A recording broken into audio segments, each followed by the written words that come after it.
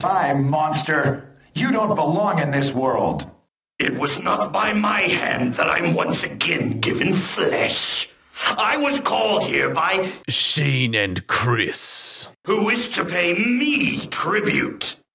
Tribute? You steal men's souls and make them your subscribers.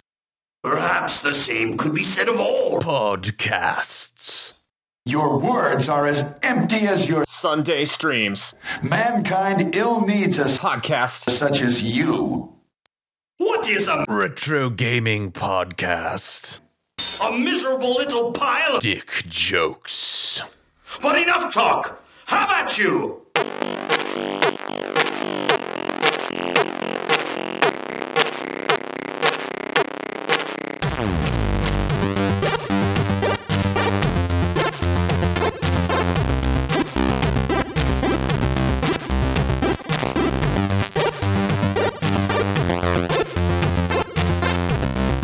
And hello, Internet. Welcome back. We're on the show that is bringing big, beautiful boners born of bountiful bags of brand new Bloodstained. This is the Retro Hangover Podcast, episode 40, and I am your co-host, Chris Copleen. And as always, I am with your host, Shane, Suckin' Dick Dragon Incubus Koski.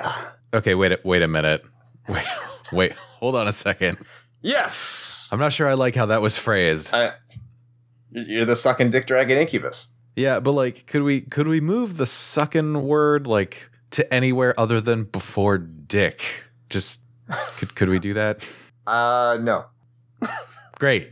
I don't excited think about it would that be. I don't think it would be appropriate anywhere else. I think it's perfectly fine where it is. Doesn't make any implication. Well, fantastic. I've gone from a dick dragon to now a dragon that apparently sucks dick. I don't know if I like this evolution. This is the worst Pokemon. It says incubus. Incubus. You're a dick dragon incubus. That sucks. I would say that doesn't solve the first problem, but whatever, that's fine. Incubus sucks. Incubus. So Chris, how are you doing? I'm doing fantastic. Let's just move on. It's a great day of not sucking dick dragon incubus. Yeah, it must be for you. I did a nice long run today, which was a mistake because it's that sounds awful. Just like the air is so heavy right now, and I have a feeling I'll be complaining about the air again in the same method about 2 weeks from today. So it's a really, really bad month. Oh, I was gonna say it's not even August yet, so there's plenty of more complaining to be had. Oh, I have a feeling I'm going to be complaining about the air again in August, or at least close to August. Yeah, sometime mid-July. Also, I just categorically disagree with your decision to run, like ever. Oh, well, I try to run as much as possible, but I hate the summer because in the summer running is just awful. It's running's worst. pretty much just always awful, but I'm very happy for you. Oh, well, you should be. Arguably, you're probably in better shape than I am. So, I mean, I try to be. In any case, specifically better than me. That's what you're trying to do? Well, it's, for the time being, yes. I mean, I have to have goals, and I like to set them low. Yeah, that's true. I am nothing if not providing a low bar for you, so you're welcome. But it is a great day today on the Retro Hangover Podcast. We've had some successful live streams. Yeah, we've got we've got a couple of patrons that have joined us now, so we've got company. We're not completely alone, so that's nice. Yeah, and I don't know how to fill this segment with anything else more than banter. So what are you playing recently, Shane? How are you doing gaming-wise? What have I been playing? Well, more of the same, honestly. Since the last time we recorded one of these things. Still working on Pokemon Let's Go. This is just post-game stuff now, so, I'm trying to fill my Pokedex and get some extra Master Balls and, Bet you are. do the thing. Yeah. Yeah, you know it. What am I at, like 109 or something? Which, given that it's just Gen 1 plus like Meltan, but like that's actually an achievable number. I have a personal thing against the fact that there's like close to, if not over 1,000 Pokemon, like canonically now, which is ridiculous. Also, just the fact that like a bunch of Pokemon fans are bitching about Sword and Shield not including all past Pokemon, and like the developers were just like, yeah, like at some point we weren't going to carry over like 1,000 fucking Pokemon in this game. This isn't a Pokemon episode, so no. I mean, card games, they carry over all their shit, right? Kinda. I mean, you can technically play like an alpha Magic card today, but it might not necessarily work as well with some of the new mechanics or anything. Plus, like the actual, if you're playing in an actual like tournament or something like that, they have game formats for that where you wouldn't be able to use older cards anyway. So it kind of keeps the meta current. But anyway, yeah, I got that. Outside of that, not a whole lot. I went. What did I just? Actually, thanks to a tip from one of our patrons, I went and picked up Cosmic Star Heroine for. Well, technically, it's on sale for like $6 and change, but I had enough gold points in my Nintendo account that I got it for free. So. Oh, okay. We're talking about a video game. Yeah, no. Actually, I was just talking about a really good deal on heroin. So, well, you do live in an area where you probably could get that pretty easily. You say that, but around here it's meth. Yeah, yeah. I was gonna say you could swing a dead cat and probably hit someone that's got some meth available for sale. So there might be meth into the dead cat. Smart. Might not swing it. Might want to tauntaun that cat first. Just chuck it over the border. But yeah, that's pretty much it for me, man. But what about you? Anything fun and interesting? Any more arms that may or may not be wild? I think I said I stopped playing that last episode. I might be wrong, but yeah, I completed Wild Arms. No, you did. I just didn't know if there was more. No. The rearming. I only have 2. There's like 5 or 6 of them, but I only have 2 of them. So okay, that's good. I've been playing Golden Sun, and that's a good choice. It's a good game. It's a good game. I noticed that I don't know why, Matoy is his first name. I think it's Sakuraba. I don't think it's Sakura. I'm not sure. I know that's probably wrong. But the composer for the series, I've noticed that all of his music sounds the exact same. Because he also did the music for Shining the Holy Ark and Shining Force and Star Ocean and some of the Tales games. And it's just and Valkyrie Profile. So he has like a lot of games he does the music for. But man, does it sounds just the same in every single thing. And it's not that it's bad, it's the same damn song all the time. So, I don't know why I find that irritating. I don't know why it's bothering me that much, but it just bothers me. I'm actually surprised you noticed that, just because I kind of feel like on some level, a lot of the music for most like JRPGs and stuff like that all kind of sound the same on some level. I don't think so. Maybe I just don't pay attention as much. I think there's a huge distinction between Nobuo Uematsu and I think Mitsuda, the guy who did like Chrono Trigger. Well, maybe they're similar, but there's a difference. But like even Nobuo Uematsu, you can tell the difference between each Final Fantasy game. This guy, the composer for Golden Sun and a lot of Camelot RPGs and Tri-Ace RPGs, I just think you play one song and you can't tell me what game it's from unless you're really into it. As your friend, I feel like I need to let you know that your weeb is showing right now. You might want to take care of that. I will not hide my weeb. I will whip out my weeb. I will slam it on the table for everyone to look at my weeb and play with it. That's right. You'll throw it over your shoulder and march around proudly. Yes. Damn right I will. So on that note, what are we talking about today? What's our topic? Weeblevania. I'm sorry. Yes. This week's topic is the immortal Castlevania Symphony of the Night. Hell yeah. That's a great episode for episode 40. And of course, this is in honor of the game I look forward to playing very, very soon with Bloodstained Ritual of the Night, which is coming out. It's already out for the PS4 and Xbox 360, but at the time of this, not 360, Xbox One. But yeah. But as of it the is time, now available for your Xbox. Yes. I don't have it yet because at the time of this recording, it's still not out for the Switch, and that's the version I will be getting. And I wish it was the Wii U version, but something kind of happened to the Wii U along the way in the past 4 years, so that's not a thing. I don't think the Vita version is either. You mean that it like didn't sell any units and was generally forgotten about. Is that what you mean? Yes. Okay, just making sure. I didn't forget about it. For the record, I actually like my Wii U, but The Wii U is the best. The Wii U is amazing. I wouldn't go that far, but it's better than I think a lot of people give it credit for. But I am happy to see though that Bloodstained apparently has turned out spectacularly well from the reviews that I've been kind of seeing come out already. Because you were a backer, so I'm sure you were probably a little bit more concerned about this because you had skin in the proverbial game, as it were. But I was concerned that it was not going to turn out well. We were going to have another Mighty Number 9 situation on our hands. Or Yooka-Laylee, or Broken Age. Or almost any other Kickstarter. Yeah. A major Kickstarter. Because I heard Shenmue 3 is making a lot of Steam people really, really happy right now. I heard they are just doing epically. That's fine. Nobody cares about Shenmue. Well, I would think that you would find a lot of people who disagree with you on that one. Whatever, man. If I wanted to just walk around and drive a forklift, I could do that for real and get paid. I heavily doubt that. It also has the best version of Space Harrier and Outrun on it. Well, one of the best versions of it on the original Shenmue. So you can buy that and get it cheaper than what it is in Japan. But we are getting way off topic because this week we are talking about Castlevania Symphony of the Night, one of the greatest games of all time. Right, Shane? Yeah, I would say so.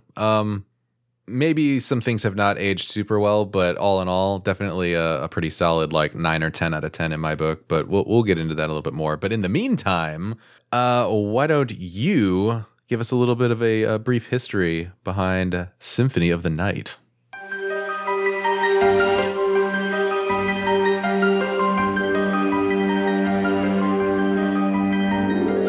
By 1997, even though the series was still a major name among gamers, Castlevania had become a bit old hat. Being a 2D series in a world where 3D ruled the day, it wasn't supposed to be a game that anyone would care about.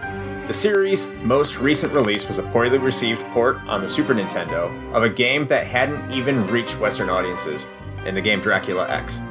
By this point, Super Castlevania IV was almost a distant memory, and with almost every other major series from the previous generations making their way into the third dimension, you would be forgiven if you thought that the best days of vampire killing action were over. Initially starting as a Sega 32X game, yes, that 32X, production shifted to the Sony PlayStation soon after realizing that the 32X was a dumpster fire. It was directed by Toru Hagihara, who had directed the game's predecessor, Dracula X Chino Rando, or Rondo of Blood, for the PC Engine CD, and written and programmed by a then unknown Koji Igarashi. While in development, Hagihara was promoted, and thus so was Igarashi, who took over for finishing the game. Igarashi has stated that the game was never supposed to be a traditional Castlevania from the get, as developers were taken aback by the amount of previous entries that could be found on the second-hand market. Igarashi wanted to make a game that would last longer than a traditional action game, and thus took inspiration from The Legend of Zelda and Castlevania II, Simon's Quest, and maybe a little bit of Metroid, we're guessing, to make the game more about rewarding exploration than simply complete levels. While these ideas were briefly explored in Dracula X Rondo of Blood as well, they weren't as fully realized as they would be in Symphony of the Night. What resulted was a game that greatly expanded on what Super Metroid had done, and did so well it created a name for an entire genre, Metroidvania, or even sometimes called Igavania. The game completely took place within Dracula's castle, whereas previous games explored the linear path to Dracula himself. Drac's castle was to be explored, with no levels other than the ones you gained through experience RPG style. And when you thought you were done, you had an entire second castle to explore as well. In terms of plot, the player would assume the role not of a Belmont, but Alucard, Dracula's son, who had returned to the series from the events of Castlevania III, where he fell with his father with Trevor Belmont. Instead of whips, Alucards could equip swords, staves, shields, capes, all sorts of things more akin to an RPG as opposed to an action game. The events take place immediately after Rondo of Blood, but the game actually starts full prologue style. Western fans of the series may not have fully understood this, as Dracula X for the SNES had a limited release, and it wasn't the exact same as its Turbo CD counterpart. Regardless, hardcore Castlevania fans would have been very pleased. While the game didn't see high sales upon release in March of 1997, critical praise and word of mouth quickly spread about how good the game was. Before long, Castlevania Symphony of the Night became regarded as one of the best games for the PlayStation and among the best games of all time. Its success would see re-releases well up into current day, including re-releases on the Sega Saturn, the Xbox 360, and the PlayStation 4, as well as releases as a PS1 classic for the PS3, PSP, and PS Vita, with an unlockable version in Dracula X Chronicles for the PSP. And that is your brief history of Castlevania Symphony of the Night. All right, thank you, Chris.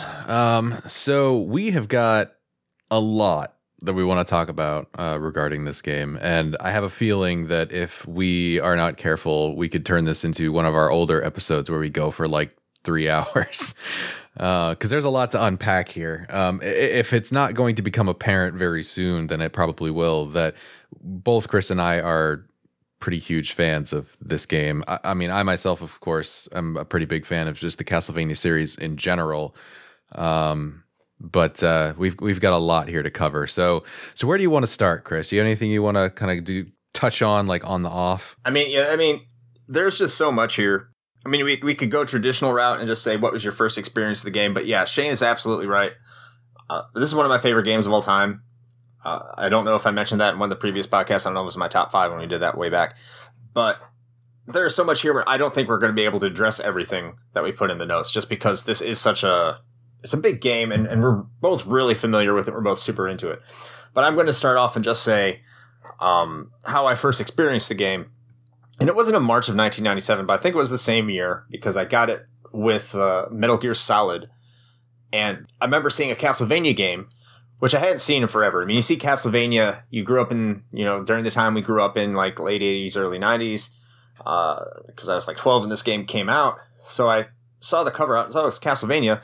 And for those who don't know, I'm sure most of you do if you're listening to this podcast, the cover art for Castlevania Symphony of the Night in the United States is absolute trash.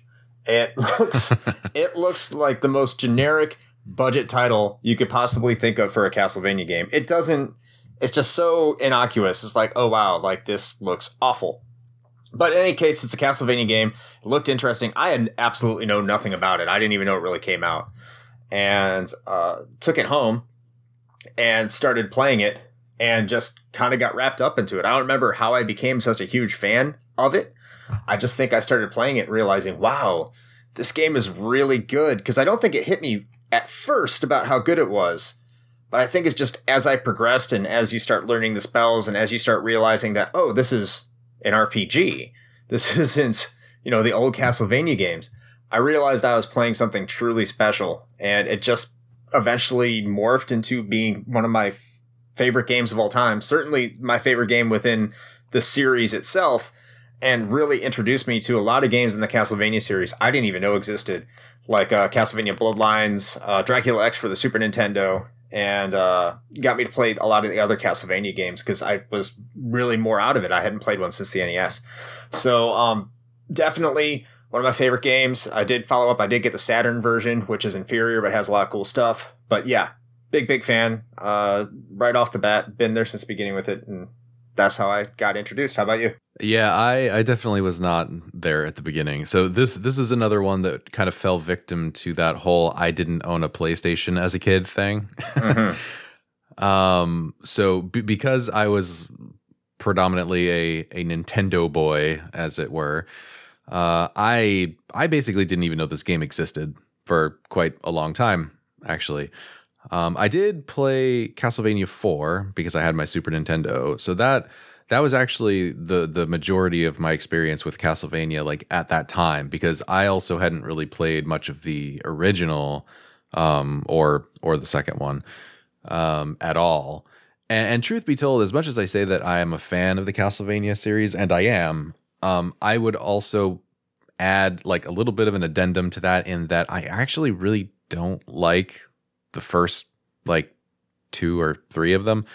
Like basically I like Super Castlevania 4, and that's only because they made a lot of improvements to it, the formula of like the first 3, in that it controls better and et cetera, et cetera. But I really don't like how the the originals play like at all. I'm really shocked because I think 3 is fantastic. Yeah, I don't know. I mean, I guess maybe I should give that one another shot because I haven't had a lot of experience with it. But I know at least the first 2, I don't know. They never really grabbed me. So I definitely came to the series later, but everything after that I really enjoy. And I think a large part of it is because the vast majority of Castlevania content post like PlayStation 1 era was very much informed by, you know, the decisions that were made going into this game, at least for the 2D titles. 3D, that's a whole other bag of really terrible worms. But so that's I'm trying to remember because I know the way that I came into this was kind of backwards in that I played a couple of like the DS titles first. And then eventually I had come back around to this one. Like, I don't think I actually played this game until I picked it up for Xbox 360. That's how late I got to it. Mm-hmm. Well, to be fair, that was still, like, I think now that's still like 12 years ago. God, don't remind me.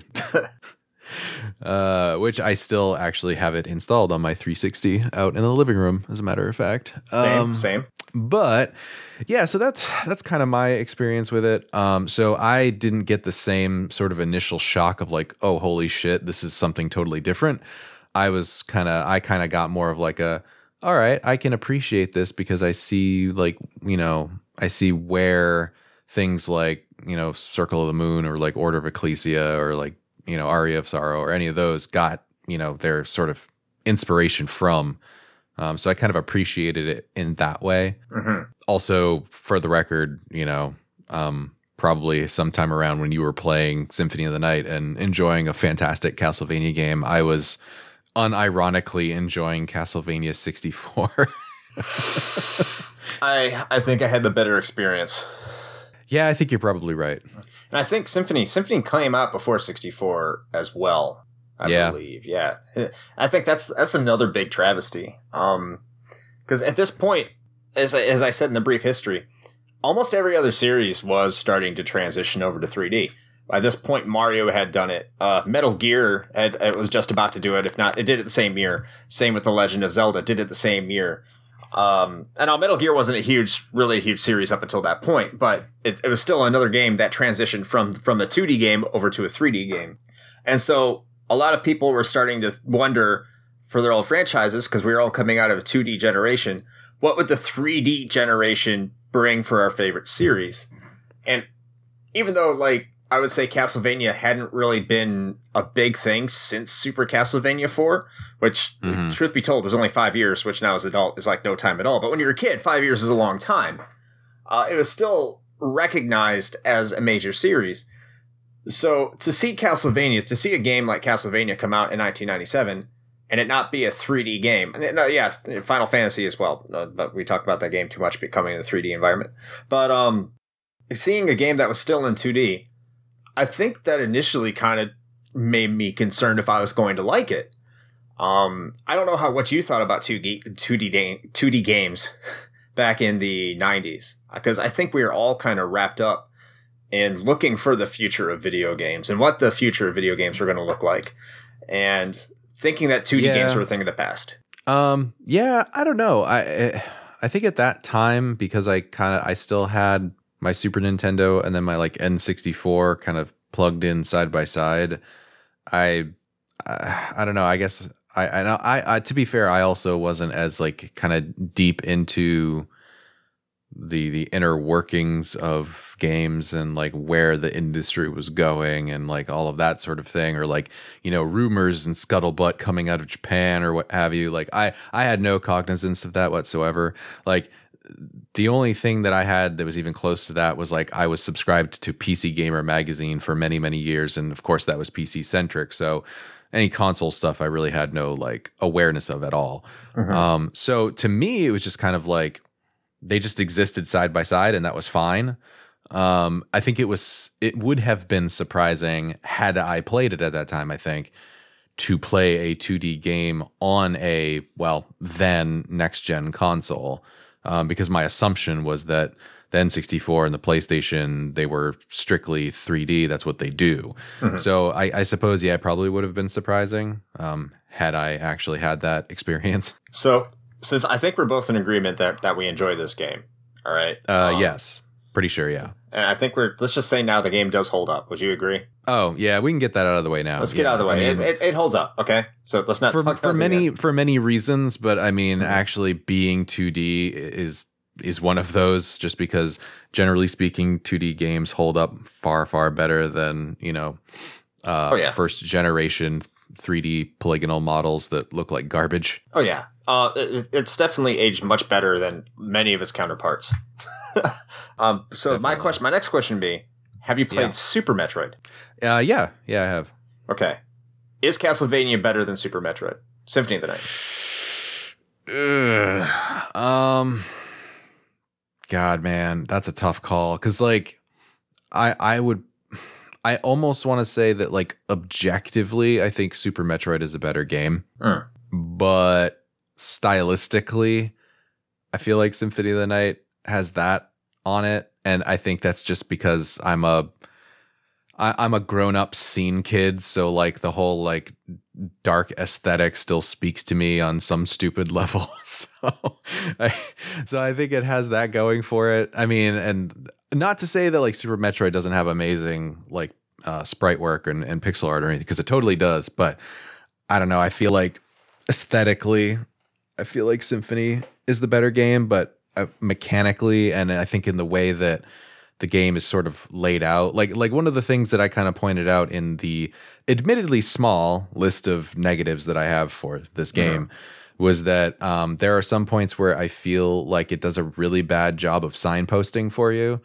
And I'm not saying that I think that people should be led by the hand through a game, because that's not true. Most of the time, that's actually a bad thing to have, because things get boring really quick. But there are definitely a few times in this game playing through it where I've had no idea what I was supposed to do or where I was supposed to go, and there was really not much that was directing me. And you can do that subtly without having just a big flashing neon sign saying like, go this way. But comparatively, I kind of feel like on the whole, I think Super Metroid did a little bit better job of helping to guide you as a player through this sort of, semi-open-ended sprawling environment. I didn't really have that issue with Symphony of the Night. I never really did. I had more of an issue with that with Super Metroid. I don't want to get too into the weeds on specific. I don't want this to be a Symphony of the Night versus Metroid episode, of course. I guess I kind of opened that can of worms anyway, so that's my fault. But That's your fault. Yeah, it is my fault. I did find that Castlevania, for the most part, did guide you very well, and I think up until the very end of the first castle, and yes, there will be spoilers in this, by the way, because it's a 22-year-old video game, and I think most of you have played it anyway. But I think when you're trying to release Richter from Shaft's control, and there's Shaft. It's not necessarily, it's not out there in the open, right? You really, like, I think I had to read a FAQ at the time just to figure out how to, that there was an inverted castle. Because a lot of people were like, oh, I was so surprised there was an inverted castle. Or I never knew there was an inverted castle, because the game doesn't really let you know that there's a way to free Richter. Like, it's not, it doesn't really point you in that direction. Now, there's some items you look at and it'll be like, oh, you'd use this to see other things. And if you just have this intuition and be like, you know what, a bell dancer can't really be the bad guy. But, of course, there's a lot of those beat-em-ups where, like in Double Dragon or Streets of Rage, where you get to the end and it's like, well, we're both dating this chick, so let's beat each other up for it. And your brother's the bad guy all along because you don't want to share your girlfriend with your brother for, yeah. I don't know. Double Dragon's weird. I mean, I feel like that's not something like that. I'm okay with that. That I don't see why anybody would not, but sure. I don't, maybe I'm drawing a weird parallel here, but I mean, it was acceptable for me to think that Richter Belmont could be the bad guy. Another reason for that, of course, is I didn't play the original Dracula X on the TurboGrafx CD, which probably would have helped when it came to wondering whether or not Richter Belmont was really a bad guy. That could be another reason. Could be. It's kind of some minor details, but I always felt like First of all, I thought the story was better in Symphony of the Night than Metroid. I thought navigating around the castle was easier in Symphony of the Night than Metroid. I think the controls when you're trying to get to high places, like the wall jump in Super Metroid, I fucking hate that. Whereas you just press down up or you turn into a bat in Castlevania to make navigating through the castle a hell of a lot easier. So exploration is easier. And I saw in like your notes, you said, yeah, it's probably too easy. But I think that's balanced out. The game is, you're supposed to explore. It's supposed to be all about exploration and what you're trying to find and how you can get to different areas. And can you get 100% of the castle on your map? And if you don't have a guide or a FAQ or anything like that, you have to innovate the way you can get to every single part. And maybe you'll find a critical item along the way. I think Castlevania did a better job of that once you learned how to use all your items, where Super Metroid was more dickish about where it put some of its items. Like, it wasn't, like, you would definitely not know that unless you were dropping bombs in every single fucking square inch of the game. Yeah. On some level, like, I kind of feel like that's just an issue with both of the games anyway. I mean, and this style of game to some extent where, you know, they have a lot of those, you know, hidden areas or secret items or what have you that, like, really there is no way of knowing that unless you are running up against and, you know, slashing at every single wall you find, which is sort of a learned behavior because I totally do that in any of these games now. Just because of that very reason. It's sort of the same way that, like, after the first time I got attacked by a mimic chest in Dark Souls, I then proceeded to hack at every single chest I ever came across in any other Dark Souls game ever before I opened it, just so I wouldn't get hit by another fucking mimic. So kind of that sort of a thing. And so also, just for the record, I would say my answer was that I think objectively there are a lot of arguments maybe for why Super Metroid might be the better game, but my personal opinion overall is that I actually still like Symphony better. So it's still my number one out of those two. I think another thing I really like. Let's talk about the opening of the game, which really sets the tone for Castlevania Symphony of the Night. So, like I said in the brief intro, you start at the end of Dracula X Rondo of Blood. It's almost scene for scene the exact same thing. Like, now again, if you were an American playing this game, you're like, what the fuck is this? Who's this little girl who comes in to save me? Why am I not playing as the dude with the whip? This is a Castlevania game. I want to get my BDSM on like I do all the time. Unless you're just really good at the game, like right from the off, and defeat Dracula without getting killed, right? I doubt there was a lot of people who did that, but I'm sure there were, because of course there are. And of course you'll have someone says, I never knew Maria came to save you. Yeah, shut up. But hashtag humble brag. Humble brag. You're good. We get it. But yeah, that was really cool because, like, you start the game and all of a sudden you're fighting Dracula and you're like, why am I fighting Dracula now? I don't know what's going on. And then you're all of a sudden you're riding through the forest and you're Alucard. And okay, hold on. It wasn't like a ride moment, but it was cool. I say, no, we need to be clear about this. You are not riding through the forest. You are fucking sprinting. And that's actually one of the things that I really liked about the intro is the fact that, like, after you do the whole, like, you know, ending section from Dracula X and that sort of resolves itself, then you start playing as Alucard, and Alucard's, like, intro into this game is you see the camera starts, like, you know, panning really quickly through this forest scene, and then you have a couple of birds and like an owl that sort of fly in both in the fore and the background. And then you see Alucard just fucking hauling ass, and he just, like, overtakes these birds and then continues on, and in, like, one jump, like, makes it into the gate, like, of the castle as it's closing. And I just love how they kind of compose that whole scene, just because without, you know, being super overt with it, they kind of, like, used those birds to give you that sense of speed of, like, oh shit, this guy is, like, he's got some power behind him. And then you get to play as him. And up until the point where Death becomes just a total fucking troll and steals all your shit, which is like 5 minutes into the game, you feel like a total badass, which is awesome. I mean, this is a whole other discussion that maybe we'll go down the rabbit hole someday, but there's something to be said for designing a game to make the player feel just cool, like that it's just fun. And I feel that that's been lost in a lot of cases these days with like more modern games, where it, you know, sometimes it's okay to design something to just be like, you know what, like this is like some fan service, basically. You're going to feel like a badass, and that's okay. And this is one of those moments, and I really do appreciate that. Right. But I think when you mention that too, I think Symphony of the Night establishes a lot of things too right off the bat with its opening. One, if you're a fan of the series, because the game is so different, it introduces elements that remind you that it's a Castlevania game. Because you do get to start out playing as a Belmont, and everything it's your typical Castlevania game. But then it changes over to Alucard, and Alucard looks different. He behaves different. He has a different weapon.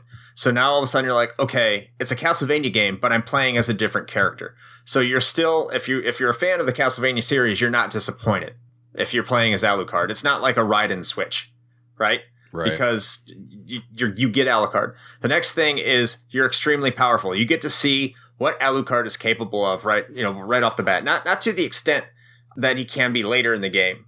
When you can get completely broken, but, and I'll let you dive into that because I'm stealing all your notes, but, you get to see how powerful he can be. You get to see, how much damage you can do with the Alucard sword and the ability that you can, warp to the other side if you do like the fireball command, right off the bat. And, it's so cool. You see what you can do. And then yes, death takes all your stuff. And then you're like, oh shit, I'm weak again. I want to be that powerful again. Or at least this is how I felt. I want to be that powerful again. How do I become that powerful? And then when you fight a skeleton, you get a sword. And then you're like, how do I do this? I got to equip this sword. And then the sword isn't as powerful as your Alucard sword. And you're like, there's more powerful stuff here. And you start seeing the things that you can equip. So the game does a very good job of introducing you to all the dynamics that it has. And you can explore right off the bat. You don't have, you can go up, you can go and you can fight the merman and grind for levels for a bit down over by the water. You see that there's locked doors. You see that there's areas that may not necessarily be available to you right off the bat. So you know that you're going to have to explore this castle. You know that there's things you're going to have to get. There's items that you're going to have to accumulate. And the beginning does a very, very, very good job of explaining those things to you without hammering you over the head with a tutorial or message bubbles or anything like that. And oh God. That's just good game design. Yeah, no, absolutely. Yeah. And I was going to say that too, is that this is one of those instances where you can see just really excellent game design at work. And it's if you are able to show the player and not tell them what they need to do and how to play the game, then your players are going to have a much better time with it, first of all. Because listen, as much as I know both of us are huge fans of RPGs are some of the biggest offenders of this, where you will have to sit through just menu and like dialogue screen after dialogue screen when you start a game.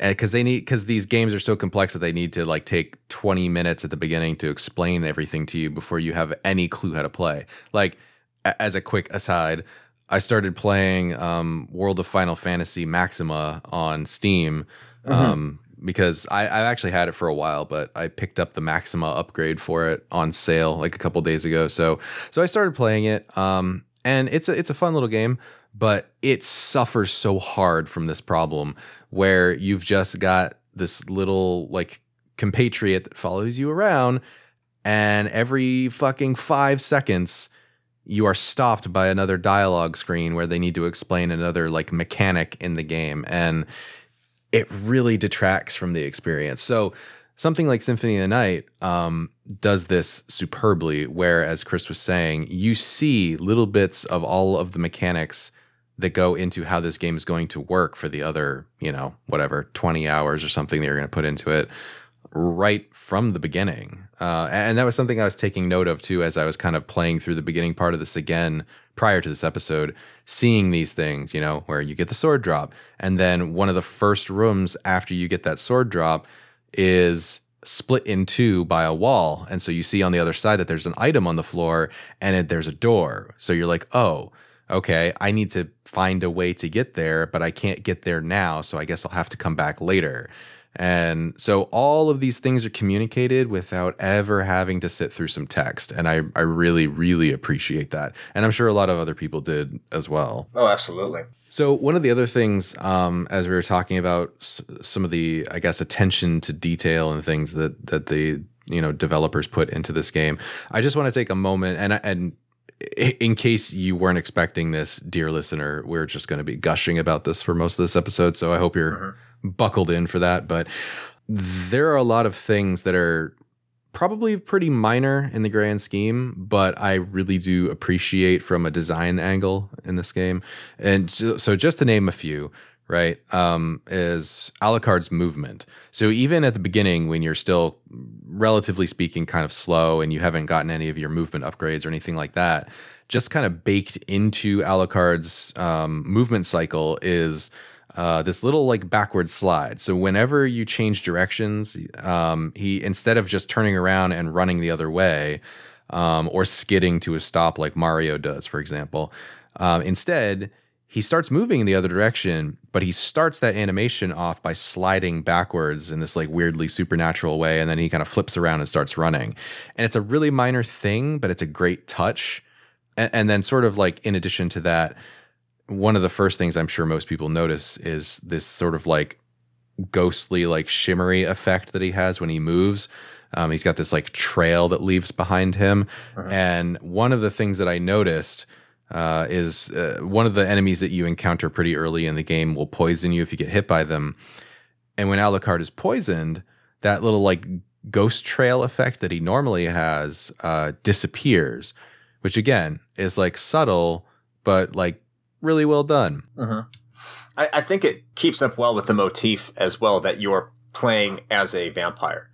He moves more floaty, but that's acceptable because he's more supernatural than what you would expect from, a human. Like you said, he has the trail, he has you can do the backdash and it's faster, and he has all these graphical effects that are just very supernatural with the character, and it fits in. All the movements, the way he controls, it fits well into the character they are trying to portray. And I think that's something that a lot of people miss. Like every single time he turns and he kind of leans down like he's just sort of floating through the castle as opposed to just kind of running and walking through the castle, really plays into the aspect that he is half vampire. He is half supernatural, as opposed to when you're playing with Richter, the movement, the way he kind of controls, plays more as to what you can expect from playing a character like Richter.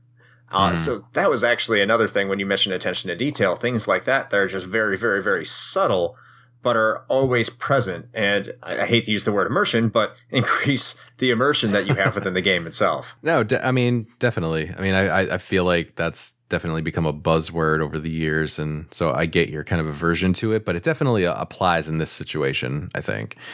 And one of the last things before we kind of move on to something else here that I just wanted to point out because I really appreciated it was if you're using like the throwing daggers as your secondary weapon, one like really minor thing that they've put in there, but it just adds to the whole overall effect is that if you hit one of the walls or a solid object with those throwing knives, it will kind of like it'll bounce off of them and make a little tink noise and like fly off, which seems like inconsequential when you say it out loud, but when you see it in practice, like I just really appreciate that they added that, because a lot of other games that might not have spent as much time on the details like that would have probably just had that dagger just kind of sail through and then off the screen or something, because I see that a lot in other games. But the fact that like it actually interacts with the objects and the environment in the world does lend itself to that level of immersion, and it actually matters.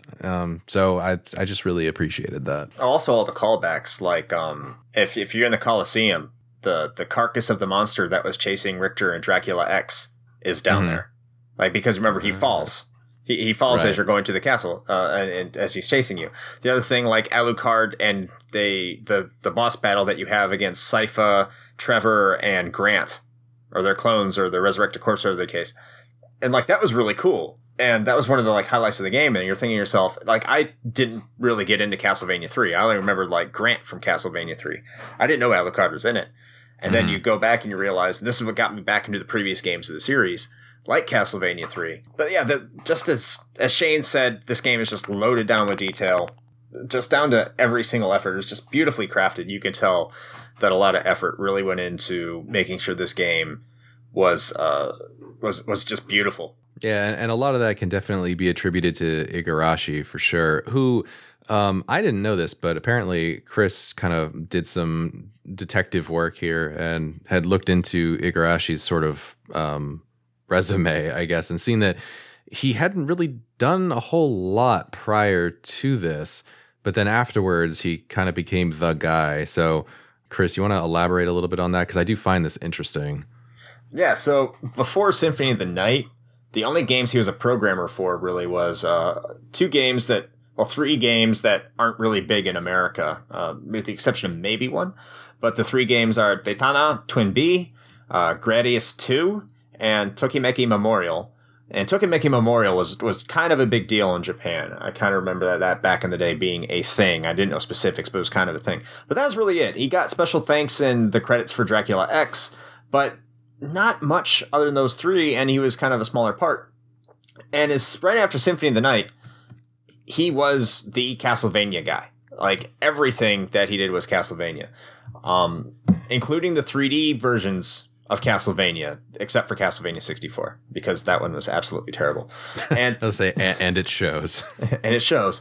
Because Lament of Innocence and Curse of Darkness weren't terrible games. They were just, they were lackluster games, but they played well enough, and they weren't awful. And he stayed with the Castlevania series up until Lords of Shadow. And really, there's only two other games he ever really did for Konami, and that was a PS2 game, little known game called Nano Breaker, which I have not played. Shane, have you played Nano Breaker? I had not heard of that until today. Okay. And one of the games that I picked up recently that is on our Instagram, if you don't believe me, but the game that contains a pillowcase as one of its items in a special edition. Yes. A game called Ultimadius Excellent, which is a spiritual successor to Gradius, the Gradius series, where they take anime girls and they pretty much use those anime girls as the personification of the ships in previous Konami space shooters. That is such a weird fucking mashup. Like, I suppose I shouldn't expect any different from Japan, but that's so fucking weird. Yeah. So I mean, is it at least a good game? Like, have you played it? I haven't had time to sit down and play it. I need to dust off my 360. No, I get it. You've been spending all the time with the pillow. I understand. Yeah, I mean, it's cleaned up many of my tears. There you go.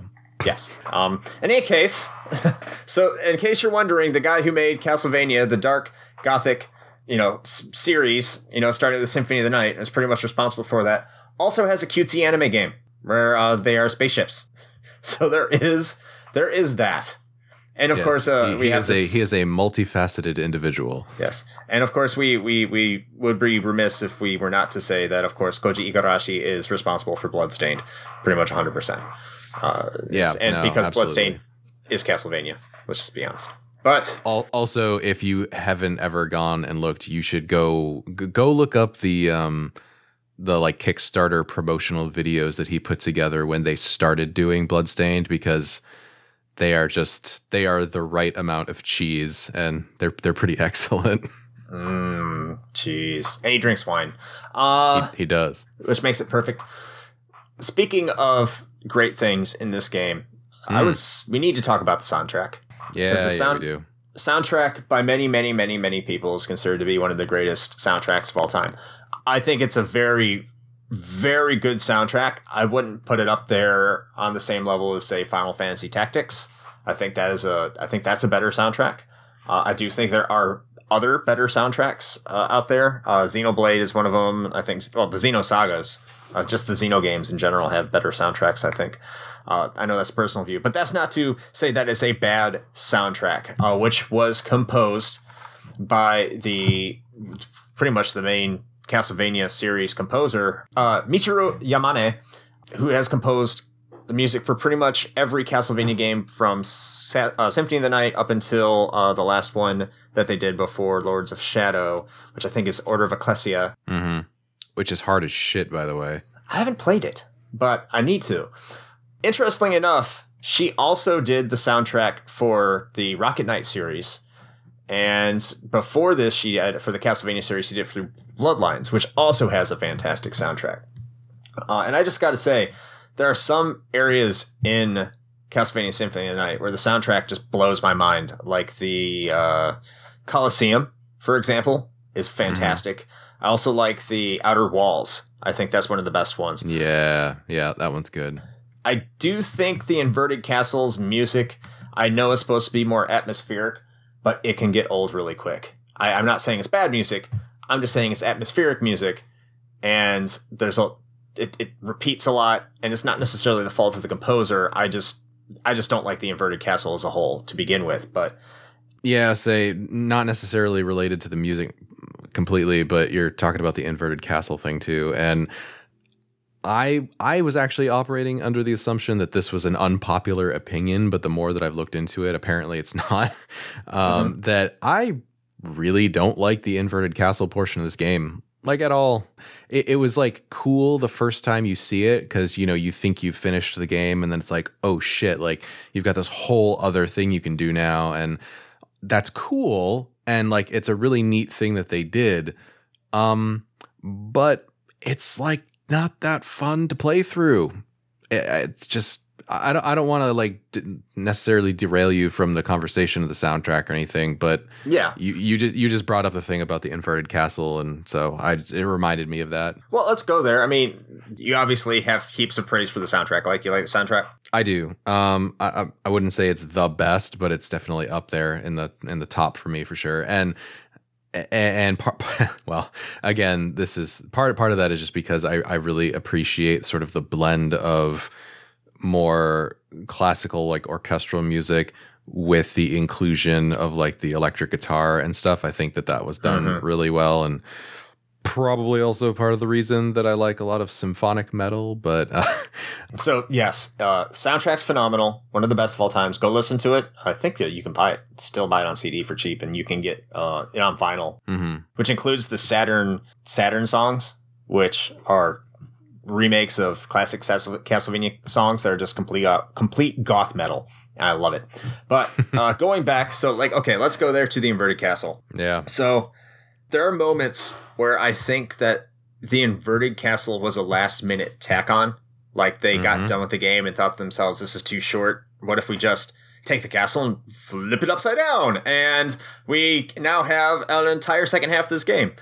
And there's other moments where you look at how it's designed and I'm like, oh, okay, maybe this was intentional because there's some items or there's some levels that when you flip it upside down, it actually looks like it was designed to be played that way. But overall, I just felt the Inverted Castle was just empty. It didn't really have any content the same way that the regular castle did, where the regular castle seemed to have progression. It seemed to have things you could do. Bosses weren't just randomly placed places. It's just more non-linear in the Inverted Castle, and you could really set yourself up for a bad day if you don't know what you're doing. And I guess that's risk reward, right? But at the same time, it just feels empty and purposeless. Well, and it also to your earlier point about having some of the areas feel as though they were like purposefully designed to also flip over and be played that way. That's probably true, and they may have either had that idea from the get-go, or they may have gone back and like tweaked some things to make it work better. But honestly, by and large, it kind of feels as though they weren't designed with that in mind, or at least not initially, because traversal in the Inverted Castle kind of sucks. Even though at this point in the game, you've kind of gotten all of your movement abilities, so you have everything at your disposal, but it just doesn't feel as good, and it's kind of hard to explain. When you're playing through the castle the first halfway through, when it's the normal portion, movement feels good. That's one of the things that they definitely nailed in this game for sure. It's fluid, it's tight, it's responsive, it feels good. And then you do, as you said, kind of get this progression as you go along of, okay, well, now I've been able to do all this, but then also I now have a double jump, or I can, turn into a bat and fly up here, or what have you.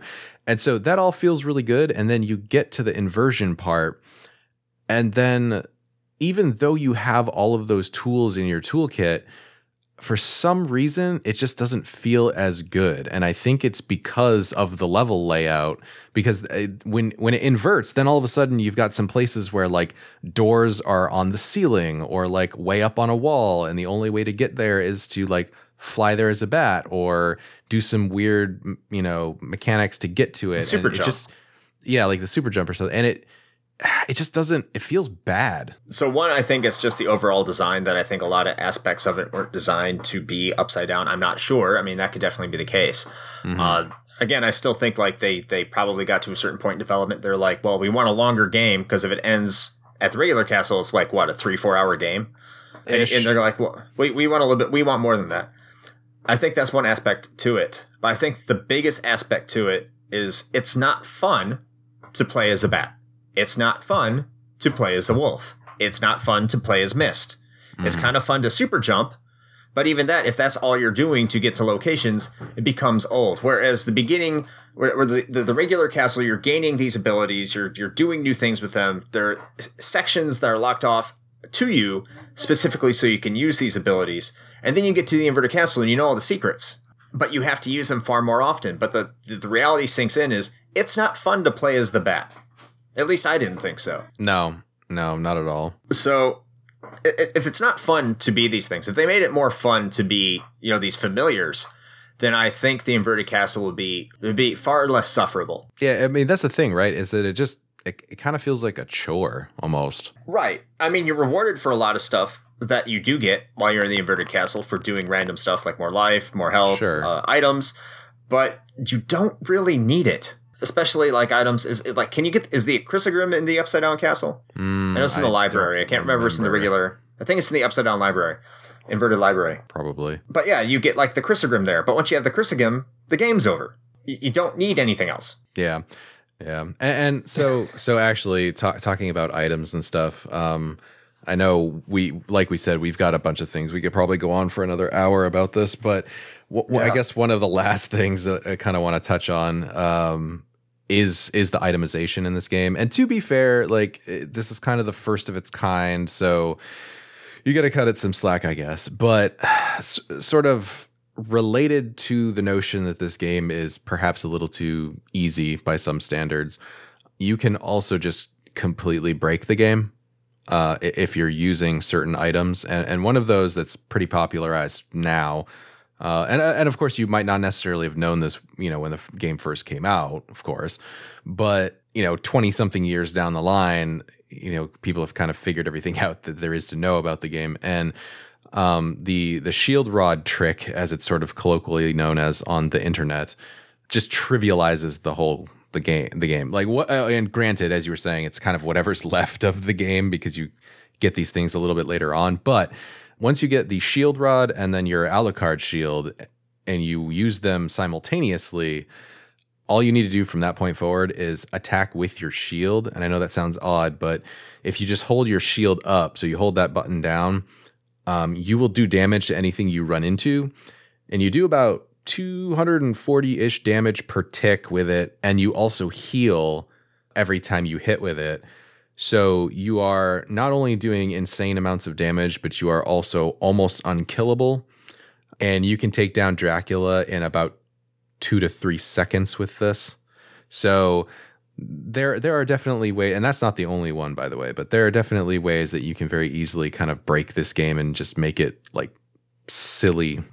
But at the same point, yeah, you can do that. But if it's your first playthrough and you don't have a guide or a FAQ or anything like that, you get rewarded for that stuff through experimentation and exploration.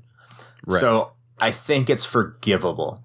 because you're not going to know that unless one, you find it somewhere. The internet was out in 1997, so yeah, you could have found it on the internet, but or you bought the FAQ, right? You bought the walkthrough from Brady Games or Prima Games or whoever the hell made it.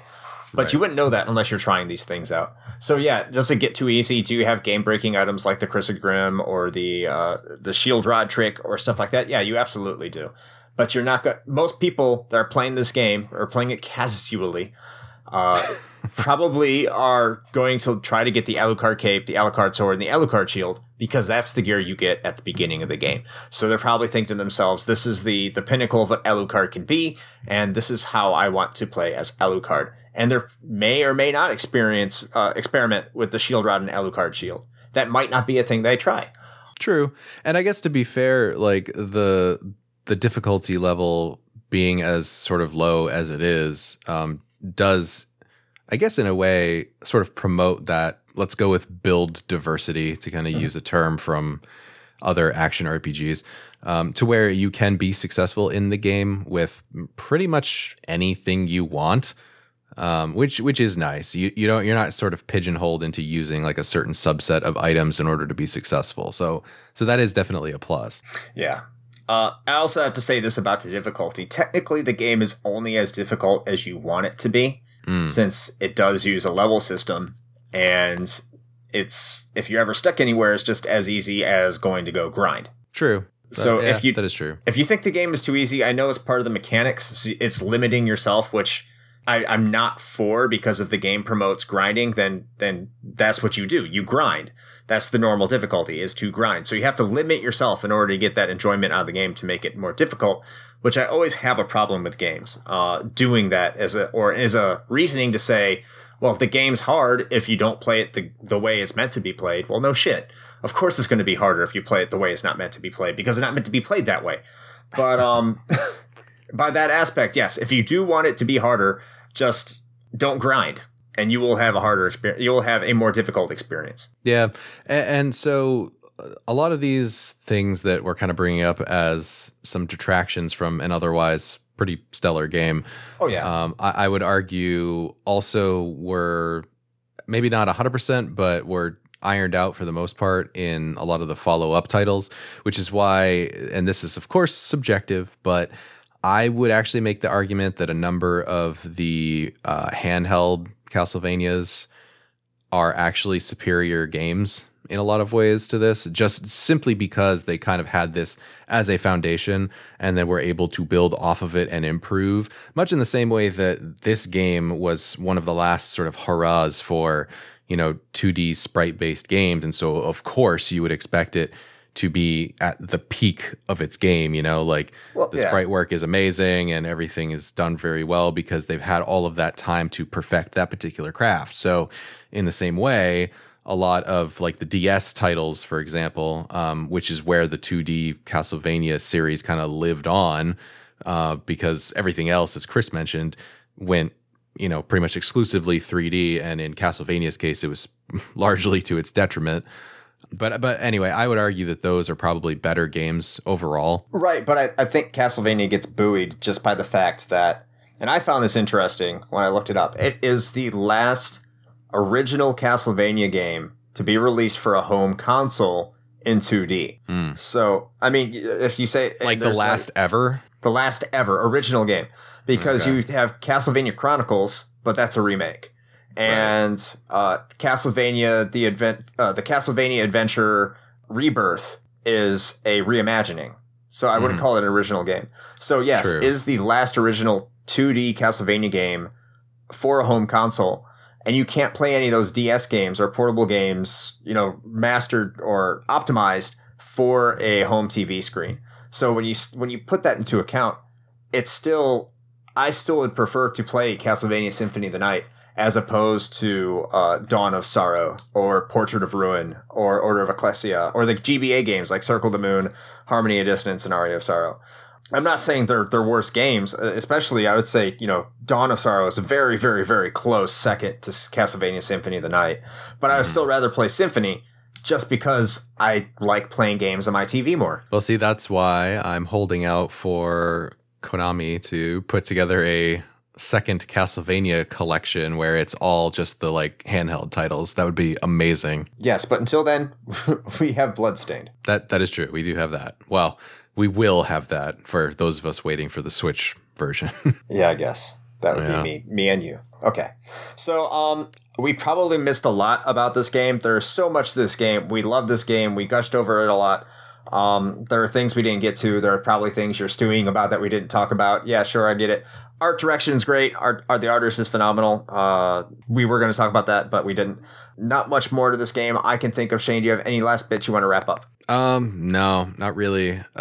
Yeah, I think we did a pretty good job of touching on a lot of it. And even though we're very clearly fans of this game, I don't think that that kind of goes without saying. But I think we did all right with kind of bringing up some of the less than positive angles, because I've seen a lot of folks kind of just, put this game up on a proverbial pedestal and say it's literally the best thing ever, and how dare you criticize it, and there's nothing wrong with it. This literally cured AIDS or something. And well, no, I'm here to tell you that it in fact did not.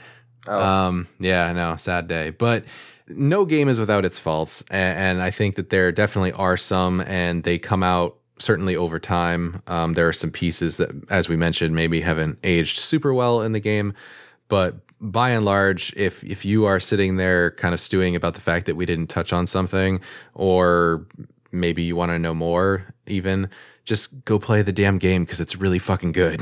Or leave a comment on one of our social media posts. I mean, sure, you could do that too, but do that and then go play the fucking game. Well, yeah, definitely play the game if you have not. Yeah. With that being said, you can find us on social media as we as we proceed to wrap this up on all sorts of things. As we pretend to wrap this up, surprise, it's an inverted podcast, and we're going to go on for another hour. Yes. Next, we're going to be talking about all the different various ports. See, we're just expanding it and doubling it. So as we proceed to wrap this up, you can find us on Facebook, Instagram, Twitter, YouTube, and we have a stream every Sunday at 9 p.m. Eastern Time, United States. We would love to see you there. As we said in the intro, they are pretty empty. So if you get there, we will be paying attention to you as long as they remain as empty as they are.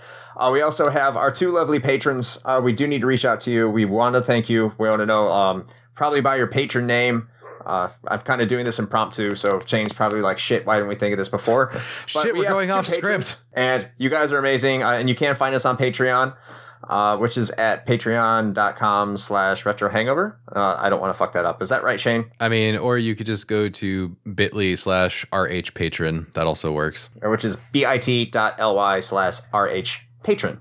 That's right. You can also find us at merch, which is bit.ly/RHP merch. If you want to support the show and wear our swag, we will love you long time forever. So that's where you can find us other than what you're listening to right now. Thank you for listening to this week's episode. Shane, have any last parting words? No. All right. So until next time, play with your transmuting familiar eyes joysticks.